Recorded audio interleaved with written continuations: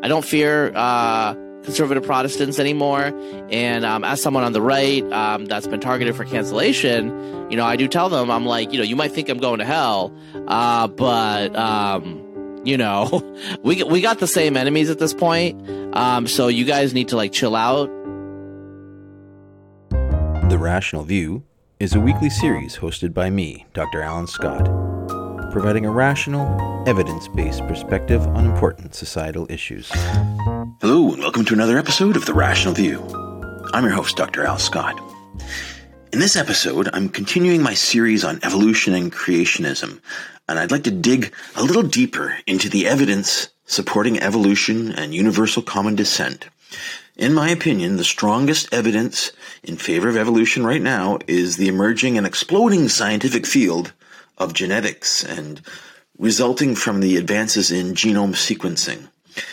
Today's interview is from someone whose writing I stumbled across on Cicero.ly, and I'm hoping to get a broad overview of the impact of modern genetics on the debate regarding evolution and creationism from someone who's been following the field closely.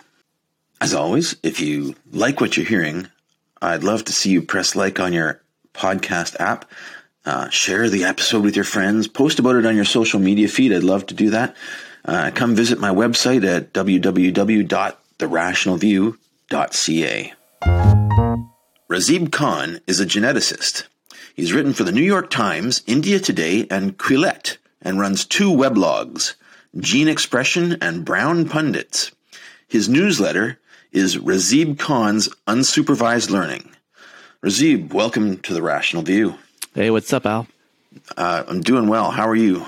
Yeah, I'm okay. It's it's not a cold winter really here in Austin, but we got a cold couple of days. So, in terms of weather, it's okay.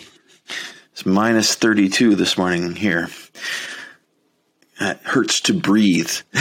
It's probably 32 here. So, that's really low in Austin. Okay.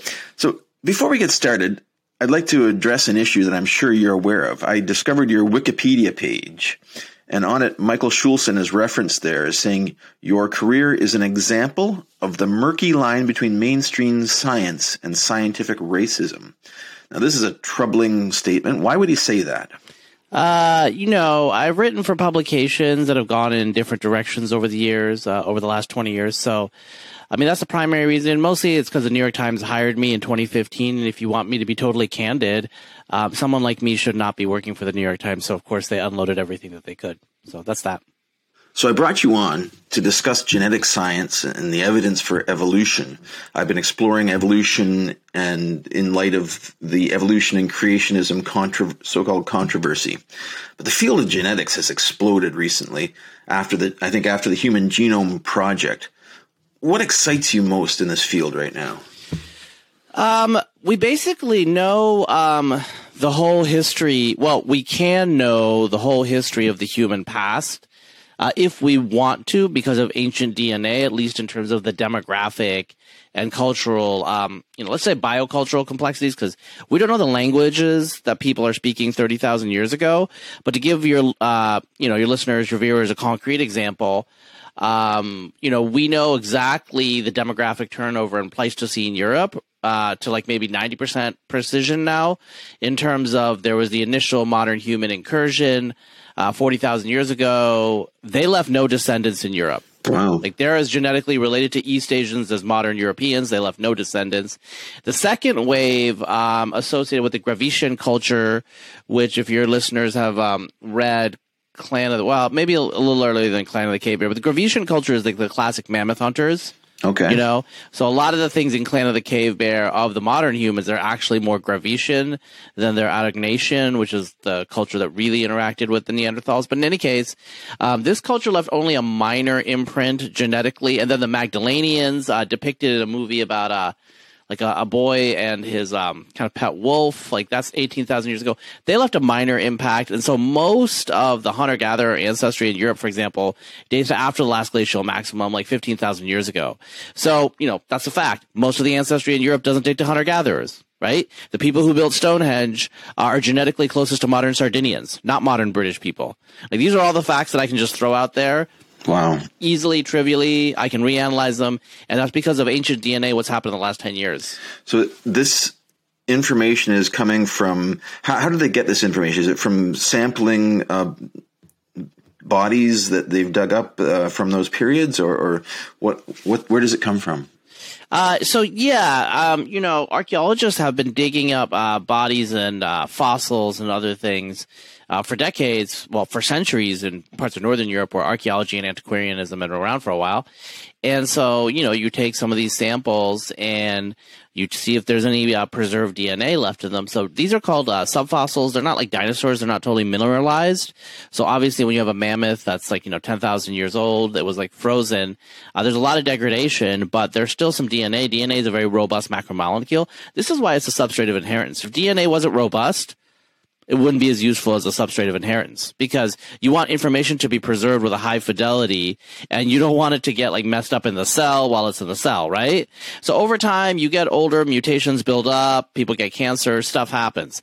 But if DNA was very, very weak, with structurally was not very sound, we wouldn't be around. It just wouldn't work so RNA, for example, is structurally very, very evanescent. It fades away really immediately. Mm-hmm, yes. It's just RNA is a ribosomal, nuclear material that transmits from DNA to RNA to protein.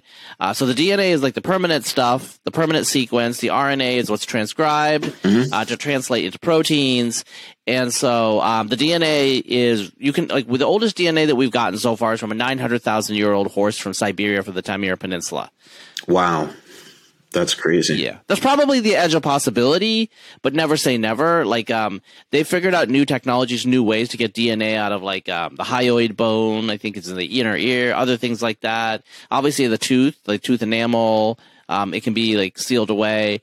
So there's just a lot of technological possibilities there. Aside from DNA, they're using proteins as well now. Proteins can be preserved even longer than DNA. They don't give you as much information, but proteins, what I've heard talking to people, there's optimism that proteins can go back 5 million years, which is before the Pleistocene. Wow. Now this is big, long time scales, but it still doesn't get us to Jurassic Park, right? We're talking 65 million years for that. Yeah. So there's one laboratory in North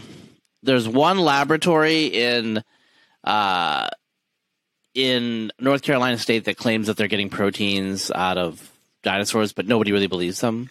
So, okay. Honestly, it's not my field, but nobody can replicate it. So that's suspicious indeed. Okay. So this is really exciting. So we can actually track the history of this is paleo history of human evolution or human migration, I guess, just by tracking the DNA. That's incredible. Yeah. I mean, if the people are following you, they want to see. So I've written a lot about it on my blog, but if you go to my Substack, razib.substack.com, I have been writing about for example, I wrote a 2-parter about 8,000 some words on Anglo-Saxons, and so basically, concretely, to give your listeners a sense of what I'm interested in. Well, I'm interested in a lot of things. I'm interested in selection. I'm interested in, conservative politics, whatever. I mostly write about paleo history on my Substack because that's where I add value, where I can just tell you things you never heard. So, there's two stylized extreme ideas. Anglo-Saxons totally replaced indigenous British people, the Celtic-speaking people, or they were an elite, 10,000 mercenaries, Hengist and Horsa and clan, that slowly culturally dominated the local people, right? Well, it turns out that the true answer is in the middle, that about say, depending on where you are, probably 30 to 40% of the ancestry in England, Wales, and Cornwall, and Scotland probably too, is probably Anglo-Saxon, quote-unquote Anglo-Saxon, the Utes, the Angles, and the Saxons that come from northern Germany, southern Scandinavia, and then the rest of the ancestry probably dates to the Iron Age Celts, right? So the answer is in the middle. In my post, I outline the dynamics, but demographically, we got the answer. Once you have the demographics, then you can talk about how things happen culturally. And it's one of those issues where archaeology combined with DNA, combined with when we have it, linguistics and history, are much more powerful than the fields individually. They hold together synthetically as a unit, and they give a great deal of insight. Now, that's really interesting to be able to say definitively what answer these questions. So we're actually answering historical questions that have been posed by archaeology using the science of genetics. Is that? Yeah, you can do deep hypothesis testing. We have the methods to test the hypotheses really robustly. So what other new things have we learned about evolution in the field of genetics? Have we learned anything new? Yeah, well, if you're talking about, like, besides humans, for example, one issue is in the 1970s, there's a huge argument about whether genomic evolution, well, I mean, they didn't use the word genome, but molecular evolution, sequences, whether it was mostly determined by random genetic drift or natural selection. So this was an argument between people like, Stephen Jay Gould and Richard Dawkins. Mm-hmm. And, the bigger term was like the neutralism, neutral theory controversy. Is evolution mostly a neutral process, or is it mostly a directed selective process? The TLDR on that is we don't really, the genomics people that I know don't really have a discussion about this anymore because we have so much data. You can just test the hypotheses on any given lineage. So there are species that have small populations that are drift dominated because small populations are more random. And then there are species that have large populations that are selection dominated because large populations don't evolve in a random way. And so this is like Leibniz's classic quip, let us compute. We're at the let us compute stage. Okay. So instead of having philosophical arguments, we actually test data because we got so much of it. Wow. Yeah. That's really what I see in the field. It seems like a very lively field, and if you just search a few articles, and there's so many interesting things coming out of it that it's like, wow, this is great. I love when you can answer questions with science, and from my impression, that tells you that you're on the right path because we're learning things that are just so amazing right now in the field. I've looked at endogenous retroviruses in the genomes showing common ancestry between humans and chimpanzees. I've looked at ancestral protein reconstruction articles, which is amazing. And you can sample the gene sequences of extant species and from that mathematically predict what the gene sequence was in their last common ancestor, and then build that protein. Yeah, I think that's Joe Thornton's work at University of Chicago now, and he was at Oregon, and I actually was a student of his at one point, undergrad. Oh, okay. But he's a good guy. Really fascinating work. I did use one of his computers in the computer room one time, and I crashed a simulation. He just came in and he's like, "Are you doing something?" And I was like, "Yeah, I'm just working on my homework." And he's like, "I'm using these." And I was like, "Okay, well, if you're going to parallelize, you know what I'm saying, bro?" It's like put a password on it. I'm here, Anyway. Cool. So, preparing for this interview, I noticed that you made news when you sequenced your son's full genome in utero. Yeah, that was a first, right? Has this never been done before? You were the first person to do this? So my older son, I have two. My older son is the first human being born alive who was whole genome sequenced before he was born. There were in non-viable pregnancies where sequencing had occurred. Yeah, that's the way I'll say it. Right. So, that seems like a potentially dangerous thing to do. What drove you to do that? Why did you go ahead and do that? Why would it be dangerous? I don't know. From my limited understanding, anytime you're sampling in utero, you potentially pose a risk. What was behind that? Yeah. So there's two ways to think about this. There was a potential risk with the way you're talking about, the way I did it. But right now, what they're actually doing and what will happen is probably sampling out of the mother's blood, non-invasive sequencing. It's strong enough to detect Down syndrome now, which is why most Down syndrome pregnancies are terminated. They're aborted in the United States now. They just do a blood draw from the mother, early second trimester, and they they just get it from the blood. And they will do that. So the Jay Chanduria's lab in Washington, University of Washington, is working on that. So that'll come out.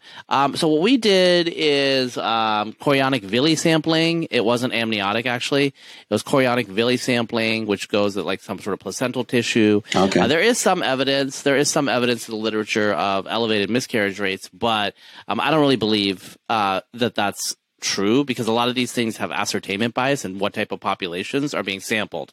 So what subset of mothers do the chorionic villi sampling is not a random subset of the mothers. And so I don't think that the risk was actually any higher, to be candid. Okay. And so what were you hoping? Is it basically just a precautionary measure to see if there are any problems early on? Is that your plan? I mean, honestly, mostly because it was cool. I thought someone had done it before, so I was like, oh, can I do it? I was in grad school at the time, and I was like working on whole genome sequences, and I was like, oh, it'd be cool to get, because I'm in grad school, we have facilities and abilities to just like do this. Okay. And also the fetus was in utero. It's not legally a human yet. Sure. I mean, you could terminate, you could abort the fetus. Mm-hmm. So if you can kill the fetus, why can't you sequence the fetus? What's the deal? So you got some flack for that? Oh yeah. A lot of people were freaking out, but I mean, whatever. It's like a lot of people like in academia, they talk about eugenics and stuff, but like, most academics do eugenics themselves. In terms of like, a lot of them have children, a lot of them, either themselves or they're whatever. They have children later on in life. Okay. So you don't think they're doing non-invasive prenatal sequencing? They're all doing it. And what do you think? What do you think they're doing when they have a Down positive for Down syndrome? I want to see how many academics are raising kids with Down syndrome. Mm. That will tell you what they're doing. When I point this out, when I point this out on social media, they never respond. So they are exactly doing what I'm saying. Mm-hmm, mm-hmm. Are you worried about the implications of this at all, or are you behind the idea of eugenics? What's your position on responding to various things, or maybe even genetically altering things that you don't like in the genome? Yeah, so I mean, we're going to genetically alter people with not Down syndrome, but cystic fibrosis and ALS. So like CRISPR genetic engineering, that's going to happen because these people as adults, they're going to die early if you don't. So these are the first humans. I mean, there's already been some New York Times published trials on a girl cured of sickle cell. Okay. There's a lot of adult Mendelian diseases that people are carrying around. So I had an acquaintance, and for whatever reason, the genetic test did not pick up that this infant had cystic fibrosis. And this guy is like asking me, how will we make sure that our daughter has a good life? And I said, I'm going to be honest with you. I don't think she'll have cystic fibrosis by the time she's 30. Because she's going to get genetically engineered. She's never going to be a marathon runner. What they're going to do is they're going to do some sort of targeting of this tissue in her lungs and genetically repair some of these cells. Like she has 2 bad mutations. They're going to transfect somehow the cells. They're going to CRISPR cut out and put in good copies. And once you have like 10% of your lung tissue being back to normal, you're never going to be a marathon runner. You're never going to be a great endurance athlete, but you're probably going to live your whole life. Yeah. Right now, people with cystic fibrosis die usually between 40 and 50, I think. So in your opinion, they're going to have the technology to be able to fix this in living people. This is, altering a few of the cells. In the next 10 years. Wow. I think in the next 10 years, I predict the cystic fibrosis will be cured functionally. Wow. Like, because you'll target adults. You'll target like 40-year-old adults with cystic fibrosis who are at the end of their life. Mm-hmm. So that if there's a problem, and there are problems, and so that's why people are very cautious about it. But if you're on death's door, and then there's cancer, like with cancers and stuff, I'm assuming that will be also targeted with genetic engineering at some point. But cancer is harder than cystic fibrosis, because with cystic fibrosis, all your lung tissue has like bad mutational cells. I think it's the CFTR gene.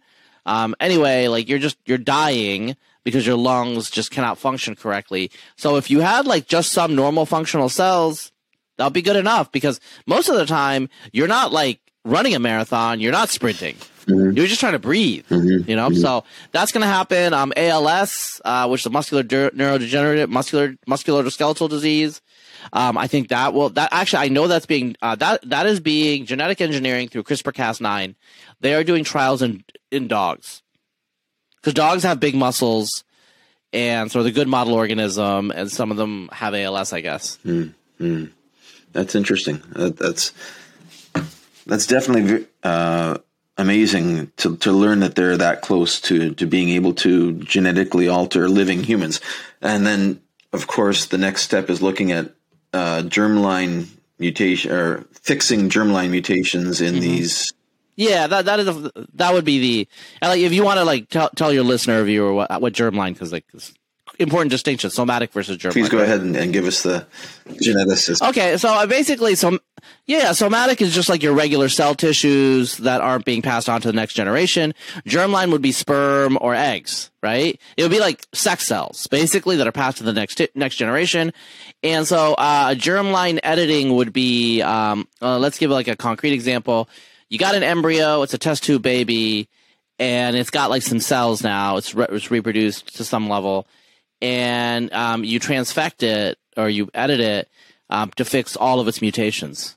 Because what you can do is you can get a whole genome sequence of something from the embryo, get a whole genome sequence, and then take that whole genome sequence, find all of the editing errors, and then from that, you can fix the errors in theory. This is going to happen probably in like 20, 30, 40 years. I mean, it's going to be later depending on where you are and who you are, because the issue is what we call off-target effects, which is basically like, it edits something else, it causes another problem, like a cancer or something like that, right? You don't want that. You don't want that. So this is starting to sound a little bit like a Black Mirror episode that I watch. And obviously you have a lot of science fiction about eugenics, about, you have to be perfect, and the difference is then called out. It's a bit of a slippery slope. You need to. What's your opinion on affecting disease genes versus just affecting the actual everything else about the germline? Yeah, so I think disease is going to be hit first. I don't think you're going to have huge arguments about disease. I do think genetic screening is going to be like the first thing that you do. So when it comes to the germline, probably you're not going to edit embryos for a long time. Okay. Like what you're going to do is select from a bunch of embryos. I see. Okay. So if you have two copies of, you're going to select through screening first. I think that's going to be happening first, probably for the next 10 years. And then some people want to edit embryos. What they're going to do is like, I don't have a perfect embryo, so I'm going to take the best embryo and then I'm going to edit it. That's what they'll think. And what I personally think about it, because I think you've asked a couple times, I'm pretty much a genetic libertarian at this point, but I'm open to legislation. But basically, we just need to have a conversation about it and not be hysterical. I don't think people are actually being super honest about what's going on right now. When a lot of academics talk about eugenics, like I said, they actually do it all the time. They're just using a buzzword, But what does eugenics mean? Is, screening Down syndrome eugenics or not? That's a debate you can have. I heard like there's some diets that are like eugenics because they're anti-fat person or so. I don't know, just stupid things like that. Some academics like engage in that sort of talk, So let's be precise about what we mean by eugenics. Is it allowed? Is it not allowed? What's the legislation? What's the moral impact? We don't want everyone to turn into a clone. There are some genetic reasons for that, like everyone to look exactly the same and have the exact same genes. So there might be an issue so there are possibilities. So I'm a genetic libertarian, like I'm like individual choice first and foremost, but there are issues where there might be coordination or collective action problems where you don't want everybody to have the exact same genome. You don't want all humans to be exactly the same. Right? But if everybody wants this exact same perfect human, like, maybe everyone's going to edit that way. So you just have to like think about it and set up society in a way where this is fair, this is just, and this is best for everybody. But again, it requires rational discussion. Well, that's what we're here for at the Rational View, is to open up these issues and discuss them and listen to people's opinions and figure out where we should be going. So this is not the direction I thought this interview would be going, but it's very interesting, and I think it's as you say, this is an emerging field that has important repercussions for health, and it also has a lot of moral issues that people are going to be worried about, and we should make sure that we're very clear, as you say, because you're right. There are people selecting embryos now on the basis of trisomy 23 or on the basis of Down syndrome, basically. And is that eugenics or is it not eugenics? That's a very good question. It's a difficult thing that any parent has to deal with. You know, do you look? Do you check beforehand? How would you feel? Are you prepared to have a child with Down syndrome? And support that for their life. That's a very difficult thing that parents have to deal with. Yeah, but I mean, as I said, we do actually know the empirical. I mean, it depends on the country, depends on the subculture, subpopulation, but we know on the whole, yes, people are willing to check, and on the whole, people do not want children with Down syndrome by the choices that they make in the United States. As you know, I mean, you guys can go to Google.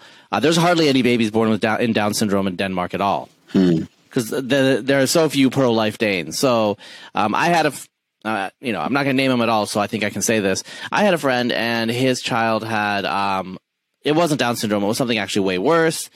And I'm using past tense because it was something way worse. Okay, the child's not around anymore. But in any case, his wife is pro-life. He's pro-life. There was no option for them. There was no choice that they were going to make that was different than bringing the child to term, and what happened. So people are going to make that choice. As I said, I think people should be allowed to make that choice, and people should be allowed to make the other choice. That's my opinion. But again, just my opinion, and different societies are going to make different choices based on their values. Sure. Like if you're pro-life, you're never going to want this to be a choice at all. But the issue is not the eugenic aspect for them. The issue is they think it's a life, right? So okay. Yeah, no, and indeed, that there's definitely religion that intertwines with this, and people's opinion on when life begins is also a politically fraught issue that people have to deal with, especially in the U.S. The big push for against the or the pro-life push, I guess, as they call it, against the pro-choice movement. Very highly polarized debate in the U.S. Maybe not in other areas as much, but it seems to be at the root of a lot of people's fears right now with all the political situation there. Yeah. I mean, it's Although pro-life and pro-choice, by the way, is like one thing in the United States that has stayed polarized. Like stuff like gay rights and all that have changed, right? But on abortion, nothing's changed. So maybe getting back to evolution and creationism, have you encountered creationism in your writing? Have you ever tackled that issue, or do you stay away from that one? I used to back in the day. A lot of us in the bio-sci online communication sphere come out of Usenet groups like Talk Origins. Yeah, I was there. So okay, so those are debates. I mean, yeah, maybe we remember. I mean, were you in the atheism Usenet groups? Not really. Not at the time. But anyway, so yeah, atheism, Talk Origins, all these groups. A lot of us were in there. Some of us grew up in I did grow up in very conservative areas. There's a lot of creationists. These are day-to-day debates that we would have, and kind of like added to the armamentarium of our ability to discuss these things. Obviously there are books you can read. Like I think Robert Pennock's book was a really good one. Anyway, there's a bunch of stuff you can read, but also like online and the news groups. And so, but creationism is not a major issue in the United States, in my opinion, anymore, just because we're just so much less religious. When I was a kid, I mean, when you were a kid, right? Like, when we were both kids, it was like 10% of people said that they had no religion. And today it's like 30%. I'm a Republican. I'm conservative.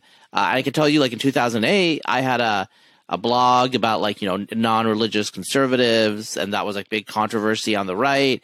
And in 2011, the New York Times profiled me as like a conservative atheist along with Heather McDonald and a few other people. And it was just a big deal back then. Today, it's not a big deal. There's a lot of people on the right who are openly now not religious, whereas in the past, they were just closeted. And so even on the right, things have changed. On the left, I honestly think if you're an evangelical Christian, it would probably be a little uncomfortable unless you were an ethnic minority. You don't feel uncomfortable being an atheistic Republican? No, because like I'm okay with making people uncomfortable. So if they want to make me uncomfortable, that's fine. I'll argue with you. Okay. Like I've never had a problem. Like I grew up in Eastern Oregon as an atheist, so I had never had a problem arguing with people about that. And you can imagine most people in Eastern Oregon do not look like me. Like, you know, my local hometown paper had an article called "The Blacks of Union County," and it profiled all 15 of them. Seven of them were members of one family. So, oh my, yeah. So I'm used to being in the minority. I don't back off. Yeah. So I also was on Talked Out Origins back in the day, and that it seemed like a much more topical argument back then than it is now. And I agree. It seems like the social argument on evolution and creation has moved on. It's not as big of an issue as it once was. Although, there's still a core group of fundamentalists led by Ken Ham and his Ark Experience group in Kentucky, I think, that are pushing that.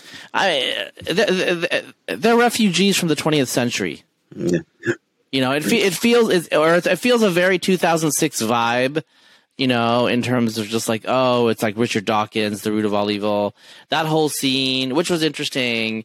And it was at the, there was half a generation ago, it was still a live debate whether the evangelicals and the conservative Christians in the country could be culturally ascendant. They didn't have control of Hollywood, obviously. They don't have control of a lot of the intelligentsia, but, George W. Bush was a convert to evangelical Protestantism and, choose the right. Back in the late 1990s, NSYNC used to, I think, pass like virgin bracelets, or I don't know what they were called, but bracelets to show their, you know what I'm saying? Like cultural conservatism, Christianity was, not necessarily cool, but it was a possibility. Now today, actors in Hollywood who are clearly privately conservative Christians, they try to cancel them on Instagram and stuff, like call them out, and so it's like the culture has totally changed. And to be entirely candid, I don't fear conservative Protestants anymore. And as someone on the right that's been targeted for cancellation, I do tell them, I'm like, you might think I'm going to hell, but we got the same enemies at this point. So you guys need to like chill out. Like I'm pretty tolerant, but you're alienating people. If you think that it's still the year 1999 and you guys actually have a shot at cultural ascendancy, like your goal should be to survive, not to dominate, because you're not going to dominate. And a lot of them are pretty open about it now. I mean, why did they vote for Trump? He's obviously not religious. He's obviously probably not even really a Christian. Like he's a cultural Christian, but he probably doesn't. I mean, he didn't know what like the Eucharist was. I mean, he doesn't know any of this stuff. Okay, but they voted for him mostly because they thought he would defend them, and so that's all they. I mean, like a lot of them at this point have conceded they've lost the cultural war, and now what they want to do is retrench and survive. And so the configuration of everything is changing. When we were kids, being gay was dangerous in a lot of this country. And it's still not the best in a lot of this country, but it's a world of difference now. It's a world of difference, I have very young male, gay male friends who, I tell them, I'm like, because like sometimes they'll be like, you seem cool, but like some of the gay guys that I know your age, they're a little weird and like a little, and I'm just like, okay, but you don't know how they grow. You didn't experience what they experienced, right? Where you had to like live a lie of who you were. Like as a teen, like you had to date and have girlfriends as a gay man in the 1980s and 1990s, like maybe you could like come out as an adult, but you had to go through a fake phase, or you might be physically in danger, and so, there are kids today, I meet occasionally like, undergraduates and stuff in their early 20s, and they're just like, yeah, like I don't understand why they're so jumpy and stressed. And I'm like, well, you don't have their life experience. Like you entered your sexual years as a gay person, as, someone who liked the same sex without any shame or fear. And so that's just changed totally in a generation from what I've seen in large parts of the country, not everywhere and not in every subculture, but my point is like, Things have changed a lot in my lifetime, some for the good, and I think some for the bad, and so that's just how it is. Yeah, the social discussion has definitely changed over half a generation, and it's definitely the popular opinion has shifted quite a bit. Obviously, there's still, as you say, areas where it hasn't shifted, and I think it's the same thing on creationism. That there are areas that are still dominated by the evangelical position in small pockets, I guess, and there are still a lot of people that are pushing an agenda into schools in these areas where they try to stop the teaching of evolution or teach the controversy, which ends up being in an area where it's dominated by these evangelicals. It ends up damaging the educational prospects of the children that are being indoctrinated against evolution in that way, I think. So I think that's where this becomes an important issue is in allowing kids to learn the science unopposed by basically religious dogma. Keep the religion in the Sunday schools and keep the science in the science class. And that's why I think it's important to get out the ideas and the discoveries of modern genetic science, because this is, I think this may be one of the reasons why the debate moved on, is that the evidence from genetics after the Human Genome Project especially has been so deafeningly in favor of evolution that you have to actively hide your head in the sand to believe otherwise, I think. Yeah, like phylogenetics wouldn't exist without evolution. It's just like there's whole fields of science that are driven by genomics and big data that just seem to confirm evolutionary. Like the stuff that I do, I couldn't do it if evolution wasn't a thing. I don't know. Okay, can you expand on that a little bit? You said phylogenetic. So you're talking about you were talking about phylogenetic reconstruction, right? Okay. Like, how does phylogenetic reconstruction of ancient proteins work? Well, it works by assuming the tree of life, by assuming evolutionary processes, these branching processes. So none of this would work if evolution wasn't a thing. So let's just say if God created, everything unique, to each unto its own kind, all that stuff. Like, why would you have a tree of life that looks like this? Like, why does morphological similarity on these functions have correlations with evolutionary? It's just like the whole thing is not structured. And as you know, it's not just like characteristics, it's genes. Like, they're structured in a way where they look like they're contingent processes that A leads to B, but it's not like they're optimized perfectly. Mm-hmm. That's an evolutionary process. That's not like a special creation process. Like, if you're going to do a special creation, you'd create a small genome basically there's a lot of features of the genome that look like they're the process of like detritus from evolutionary history. They don't look like they're like adaptations. Well, why would you have that in the genome then? Yeah. If you're special, why would you add junk? If you're God, why would you add junk in the genome? Tell me that. You know what I'm saying? It's just like, it doesn't make any sense. Yeah. Like, our genome's mostly junk. Human genome's mostly junk. That's an important point that a lot of people that aren't geneticists don't understand. Like, the genome doesn't lay out coding blocks. It's not like a recipe book where it's all makes sense. It's more like, start here and then there's a flipped pit here, but then go over this way and then reconstruct it this way. And there's a big area of junk in between. Like, I think, what is it? Something like 95% of it is junk. 99. It's 99. It's about 99. So, like, basically what you say is like the exome, the protein coding, the protein coding genome is about 1% of the 3 billion base pairs, right? Something like that. Okay.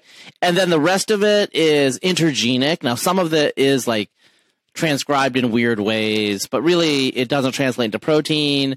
And there's arguments whether some of it might be functional in some way in tertiary DNA structure. Those are complicated topics. Really, the ultimate fundamental truth of it is 99% of the action happens in 99% or in 1% of the genome. Okay. For humans. Now, for bacteria, it's almost all genic. And why is that? The argument is that bacteria are subject to really strong natural selection. So it selects even against junk DNA because the very act of replication DNA replication in bacteria is actually under selection because they reproduce so fast. Their generation times are so fast that the very act of replication is a rate limiter. With humans, that's not true. Like DNA replication is not a rate limiter. We live so long. And so there's no selection on the DNA replication process in terms of optimize. So this is a theory in terms of optimizing for a compact, wholly functional genome. Instead, we have all this crap that came on, these retroposons, these, transposable elements and crap like that. Sure. The energy that you need to reconstruct all this junk doesn't hurt you. It's a negligible fraction of your life energy. Exactly.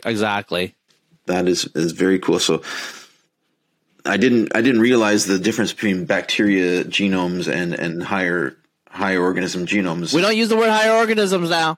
You want to use metazoans or complex eukaryotes? I'm just saying, don't use a great chain of being, dude. You know what I'm saying? Uh-oh.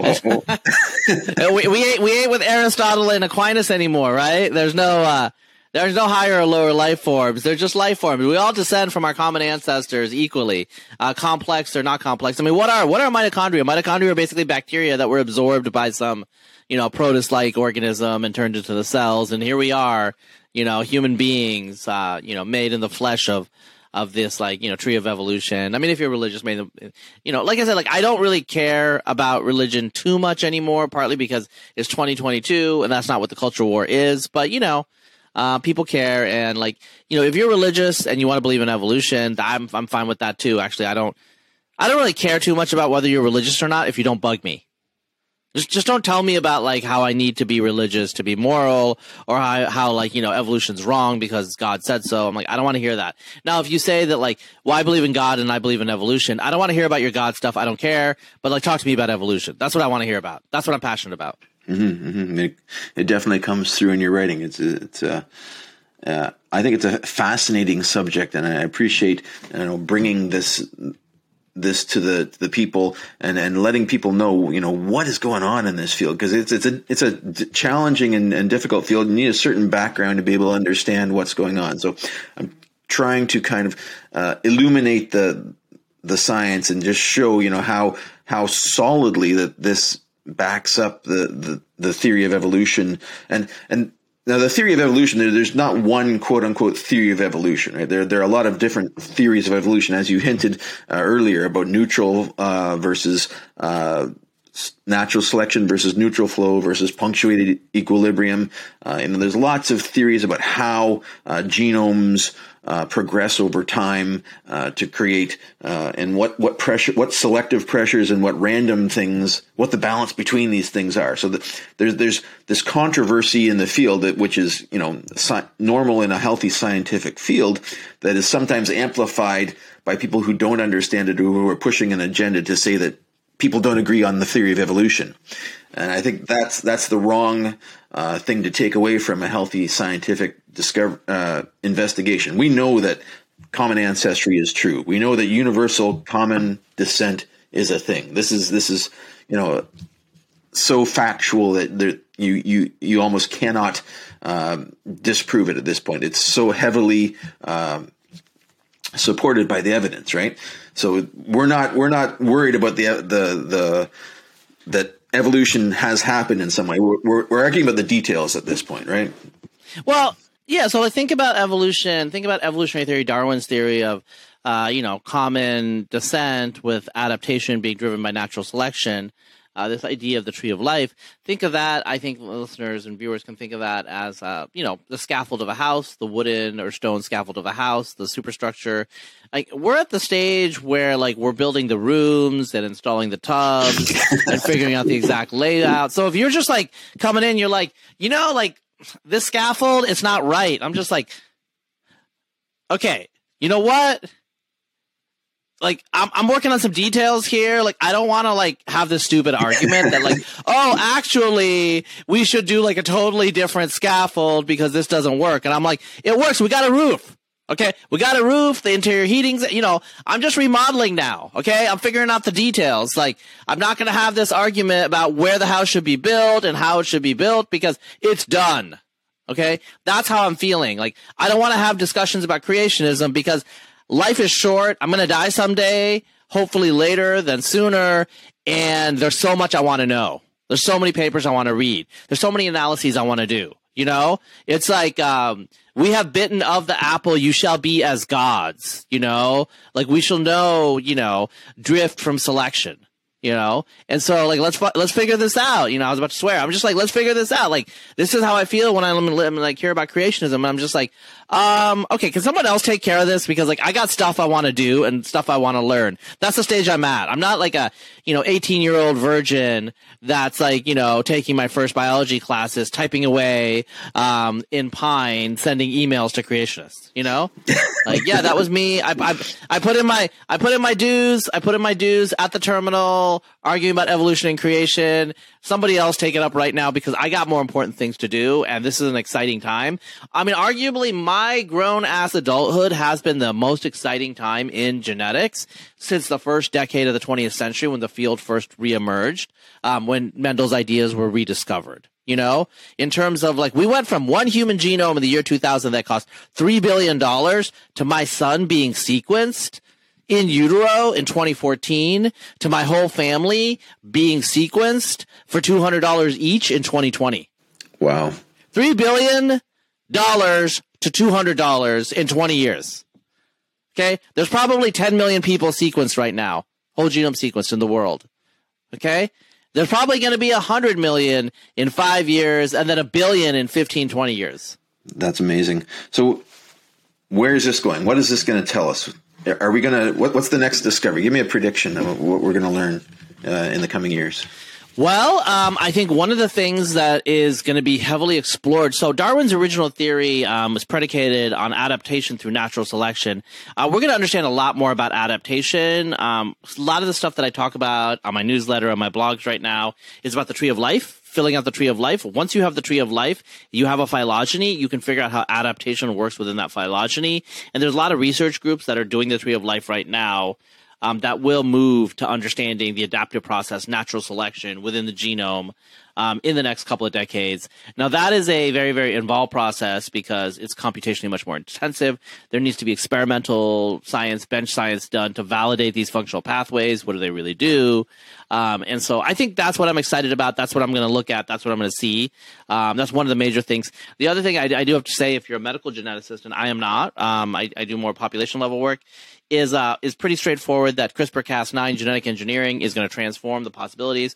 And we also talked about medical genetics, obviously, but what about agriculture? What about domestic animals? You know what I'm saying? There was a South Park episode where Dr.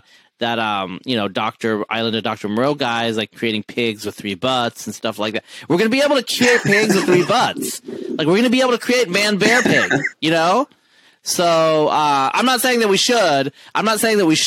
But I'm just saying that there's going to be some like rich dude in the Gulf who's like, I want to create the horse camel.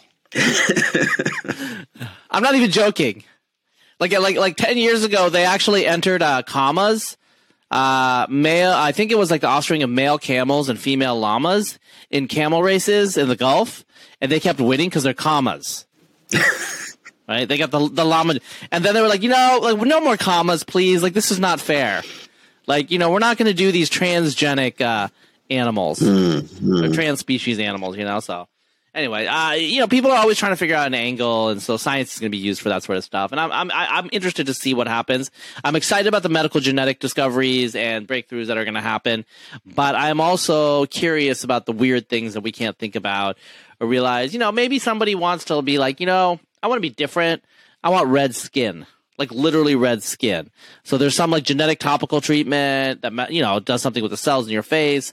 But how do you go from red to unred? What if you want to change? Like if you get a tattoo, you can get the tattoo removed. Like it's hard sometimes, but you can do it. But what about like cells? Like, do you want to keep transforming your cells? Some people will. Someone like Joshua Zahner, people like that, they will transform themselves just like people. There are always people who have like full body tattoos over their whole body. And then, whereas most people have one tattoo, most people who have tattoos have one tattoo. Most people that do genetic engineering will do it for, 1 or 2 reasons, usually disease. But there's going to be some people that actually want to re-engineer themselves in some deep ways, and that's their choice. Mm-hmm. Well, this is this is an interesting conversation that we've broached here. And you're right, we need to have this discussion because the capabilities are going to be there. And if society doesn't start talking about them, there's going to be people doing things like you say. There's going to be camels with three butts. Camels with three butts. With 3 butts.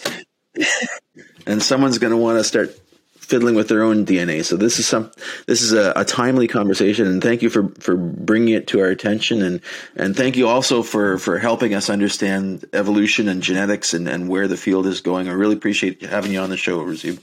Yeah, my pleasure, Al. I'm gonna send you a Rational View T-shirt if you'd like, so you can represent to your audience as well. And all right, just going to leave it with the last question. What kind of science fiction do you like? What kind of, so I mostly like Stephen Baxter type stuff. I haven't been reading science fiction very much over the last 10 years, partly because I got 3 kids, I got jobs, I got stuff on social media to do, defend myself from cancellation for the 12th time, But I like Stephen Baxter. I really like hard science fiction. Robert L. Forward stuff was a little bit much for me because he just focused a little bit on the science. But sometimes I like the Hal Clement short stories, and then every now and then I like a Werner Vinge space opera. Deep in the Sky and stuff like that. Yeah, I actually nice. met Werner Vinge a couple of times at Singularity Summit in the late 2000s. I had beers with him, although he didn't know who I was and I barely talked to him, but I was like, I'm talking to Werner Vinge, and I'm sure everyone else was thinking that when they were having a beer with him too. So, awesome. I like that stuff. Yeah. All right. Well, thanks so much. My pleasure, Al. If you'd like to follow up with more in-depth discussions, please come find us on Facebook at The Rational View and join our discussion group. If you like what you're hearing, please consider visiting my Patreon page at patron.podbean.com/therationalview. Thanks for listening.